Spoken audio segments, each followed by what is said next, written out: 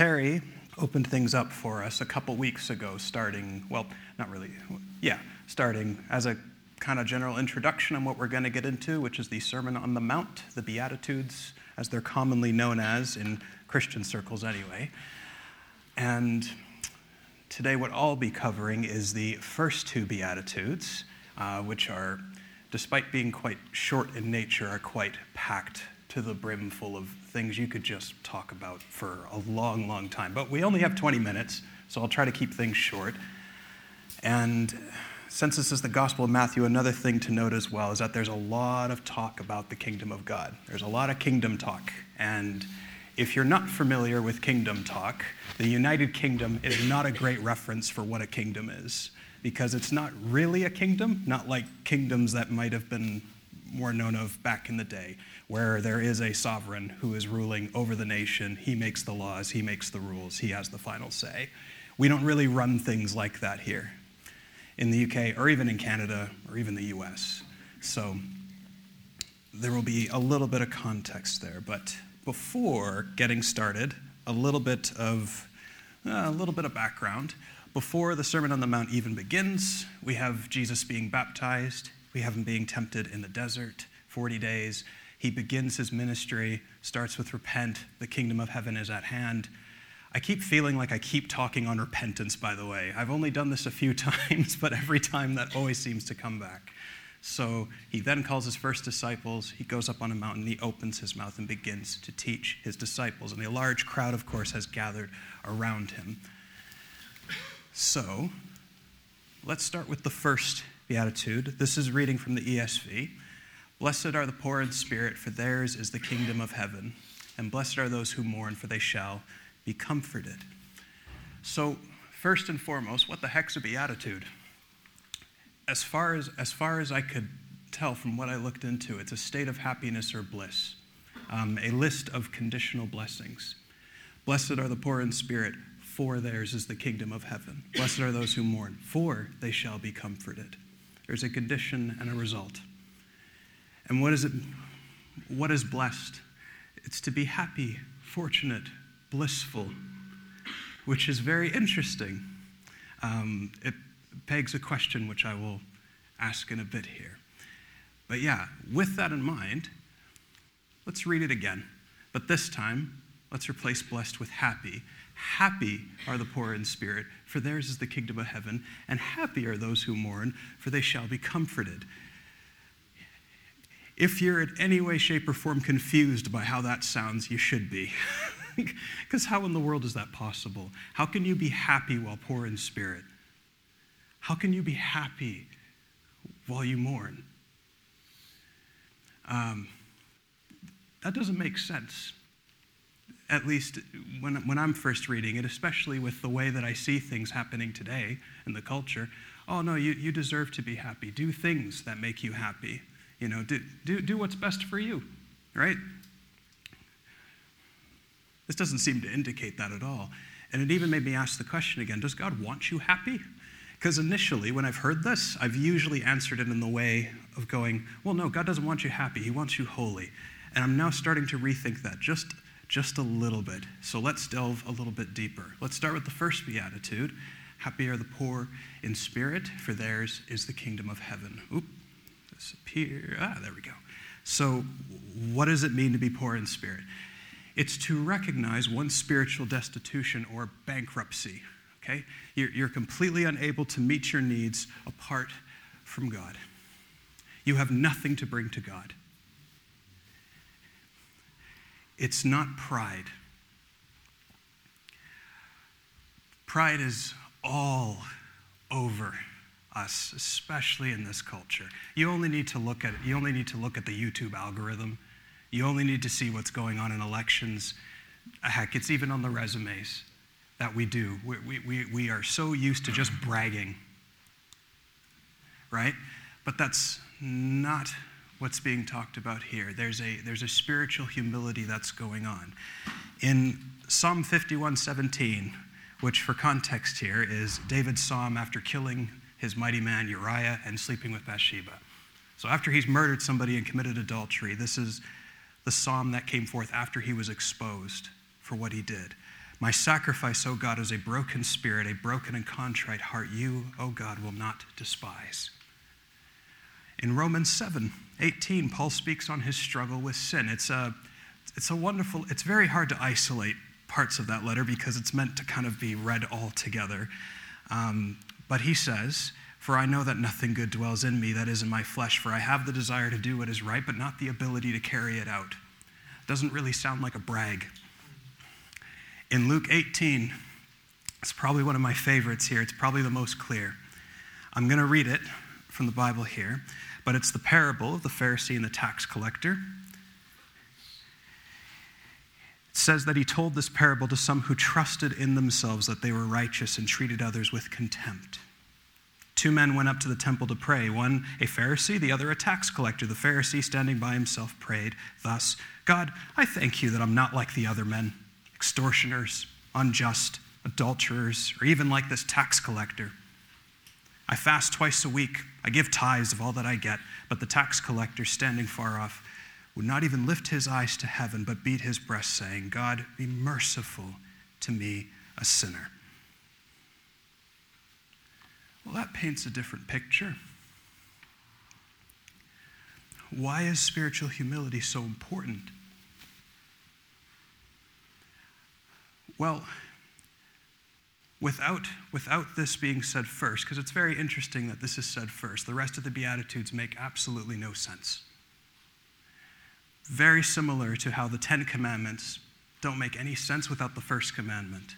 It's kind of like a feedback loop. That first command that God gives when he hands the 10 Commandments out to Israel, "You shall have no other gods before me." Every other commandment that comes after that feeds right back into that. Every beatitude we're going to see from this point feeds right back into this one. Let's move to the second beatitude. Blessed are those who mourn, for they shall be comforted. Now, the type of mourning being talked about here, again, as far as I'm aware, is godly sorrow, which is it's not your normal, everyday sorrow. It's not sorrow over a job loss of a loved one. Those are different sorrows, and God does care about those sorrows, so don't mistake what I'm saying here. But what's specifically being talked about here is godly sorrow, mourning over sin. Blessed are those who sorrow over their sin, leading to repentance, for they shall be comforted.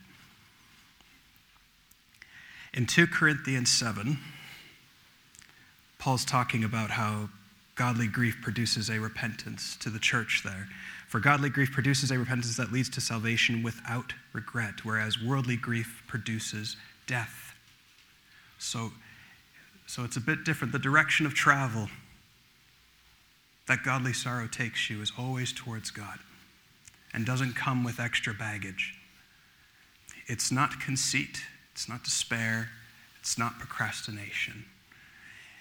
It's not pretending that it's not a big deal.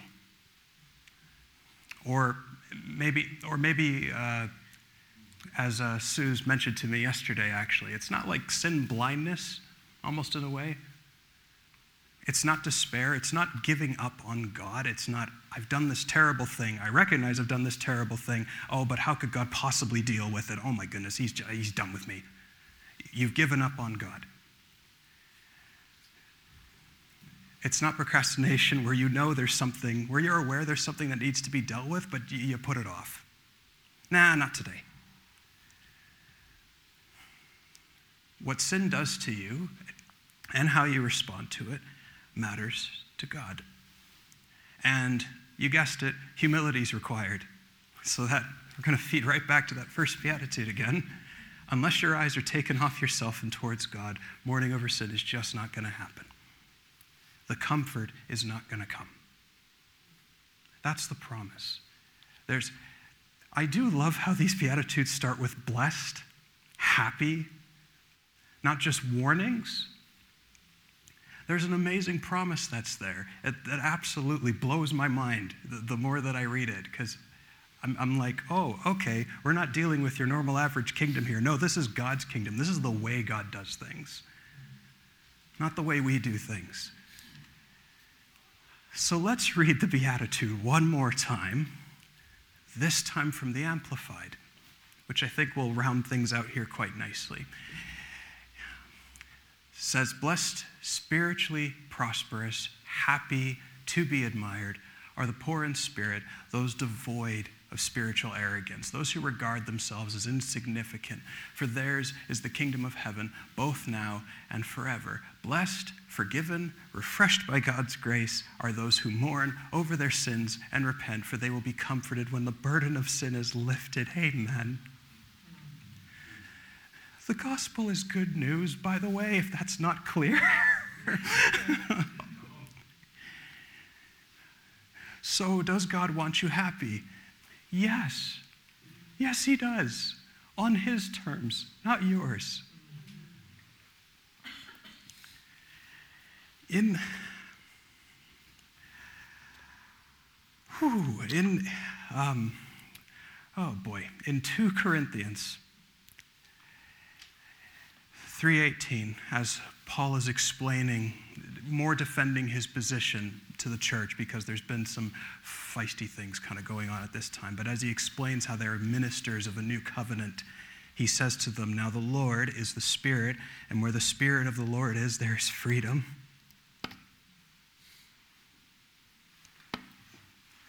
And we all, with unveiled face, beholding the glory of God, are being transformed into the same image from one degree of glory to another. For this comes from the Lord, who is the Spirit. God is in the process of making things new.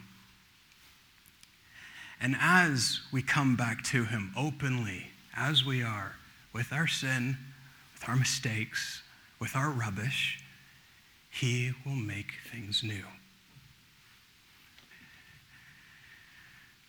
So there are some questions, I think, for us to think on here. And not just think on, well, to think on this week. And if you join the Connect and Engage on Wednesday on Zoom, then, there's a chance here to expound on this a bit more. But also continue to think about these questions as we go through the rest of the Beatitudes, as we go through them. Do you recognize your spiritual bankruptcy? Your own spiritual destitution? Are you more Christ-centered or self-centered? Where do you turn when you struggle? Right? Because where your treasure is, your heart will be also. Right? So who do you go to? When's the last time you mourned over sin? That's a weird question, isn't it? Because again, that's not really something we're really kind of prone to doing, is it? We have a tendency to just kind of hide it, which is no real surprise. In the book of Genesis, what did Adam and Eve do? They hid. Has anything really changed? No. Do you pray about mourning over sin? Do you pray like David prayed in Psalm 139? At the end of it, the entire psalm is wonderful, but at the end of it where he says, search me, O God, and know my heart, test me and know my thoughts, and see if there's any grievous way in me, and lead me in the way everlasting. Is there anything getting in the way of that? Embarrassment, shame, sin blindness? Do you believe God's promises ultimately here? I'm going to read a bit from one of my favorite passages in the Bible because it was something my mom read to me when I had confessed that I had stolen a candy bar from a shop. I felt terrible about it. I was crying and everything, and my mom actually thought I did something horrible. And when I told her it was a candy bar, she chuckled a tiny bit, but then read this passage to me, and I haven't forgotten it. This is the message we have heard from him and proclaimed to you, that God is light, and in him there is no darkness at all. If we say we have fellowship with him while we walk in darkness, we lie and do not practice the truth. But if we walk in the light as he is in the light, we have fellowship with one another, and the blood of Jesus, his Son, cleanses us from all sin. If we say we have no sin, we deceive ourselves, and the truth is not in us. If we confess our sins, he is faithful and just to forgive us our sins and cleanse us from all unrighteousness. If we say we have not sinned, we make him a liar, and his word is not in us. So be encouraged. If sin is bugging you, irritating you, that's a good thing. It's a very good thing. The next step is taking that to God. Now, if I can, before wrapping things up here a little bit, if I can explain, the last month and a half that I've had has been absolutely just draining. And I know I'm not alone here. I know for a lot of us, it has been just, I'm just tired and maybe just sick of things. For me personally, I work at a company called Game. I'm the digital screens guy there. So most of what I do is, hey, here's a brief, here's your screen, go off and do it, please, and stuff like that. And right now we're in a phase where everything just needs to be done now, please, please, please, please. And in the middle of all that, I decided it would be a great idea to start KST. And also volunteer to talk this Sunday about this stuff. So while all of that is going on, I am feeling just so stressed, and the anxiety is just really getting the best of me.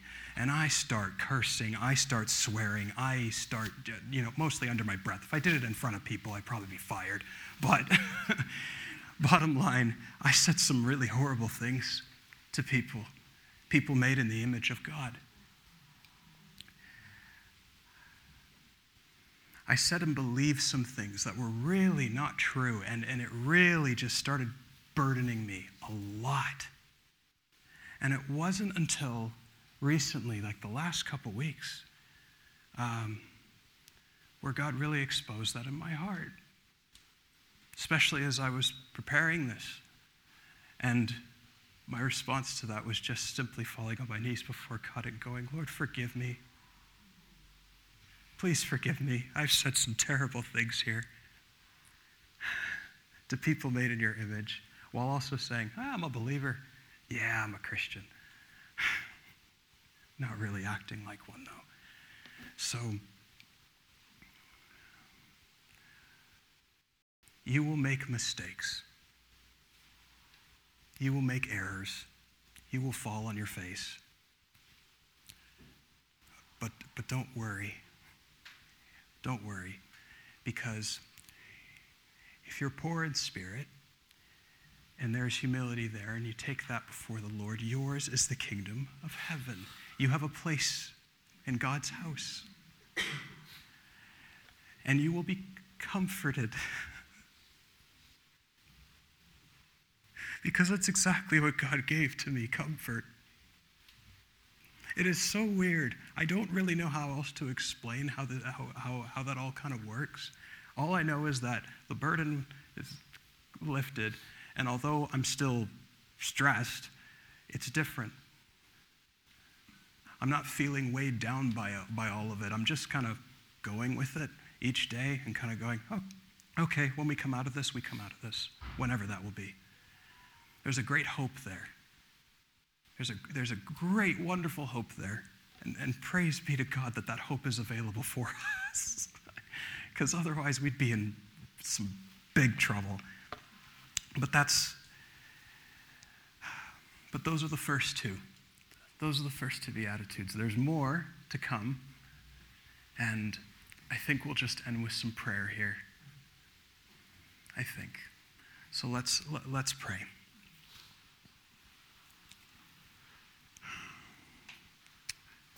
Heavenly Father, God of the heavens and the earth, Lord, thank you that we are able to gather together again in your name. Father, thank you, Lord, for the time that we are in, Lord. Thank you for exposing our hearts, Lord, exposing weak areas, Lord, in us, that we may be able to come before you, Lord, that those issues may be dealt with. Thank you, Lord, for such mercy and grace for us. Lord, though we are in error, Lord, thank you that you are faithful and that you are true to your promises, that you keep your promises. Thank you for the wonderful weather, and Lord, help us this week as we go through our jobs, our respective places of work. Lord, help us to look to you and not focus so much on ourselves, Lord, to see you for who you are, Lord, in our situations and what we're going through, Lord, that we may see things differently. Give us eyes to see, we ask. This week in Jesus' mighty name we pray. Amen.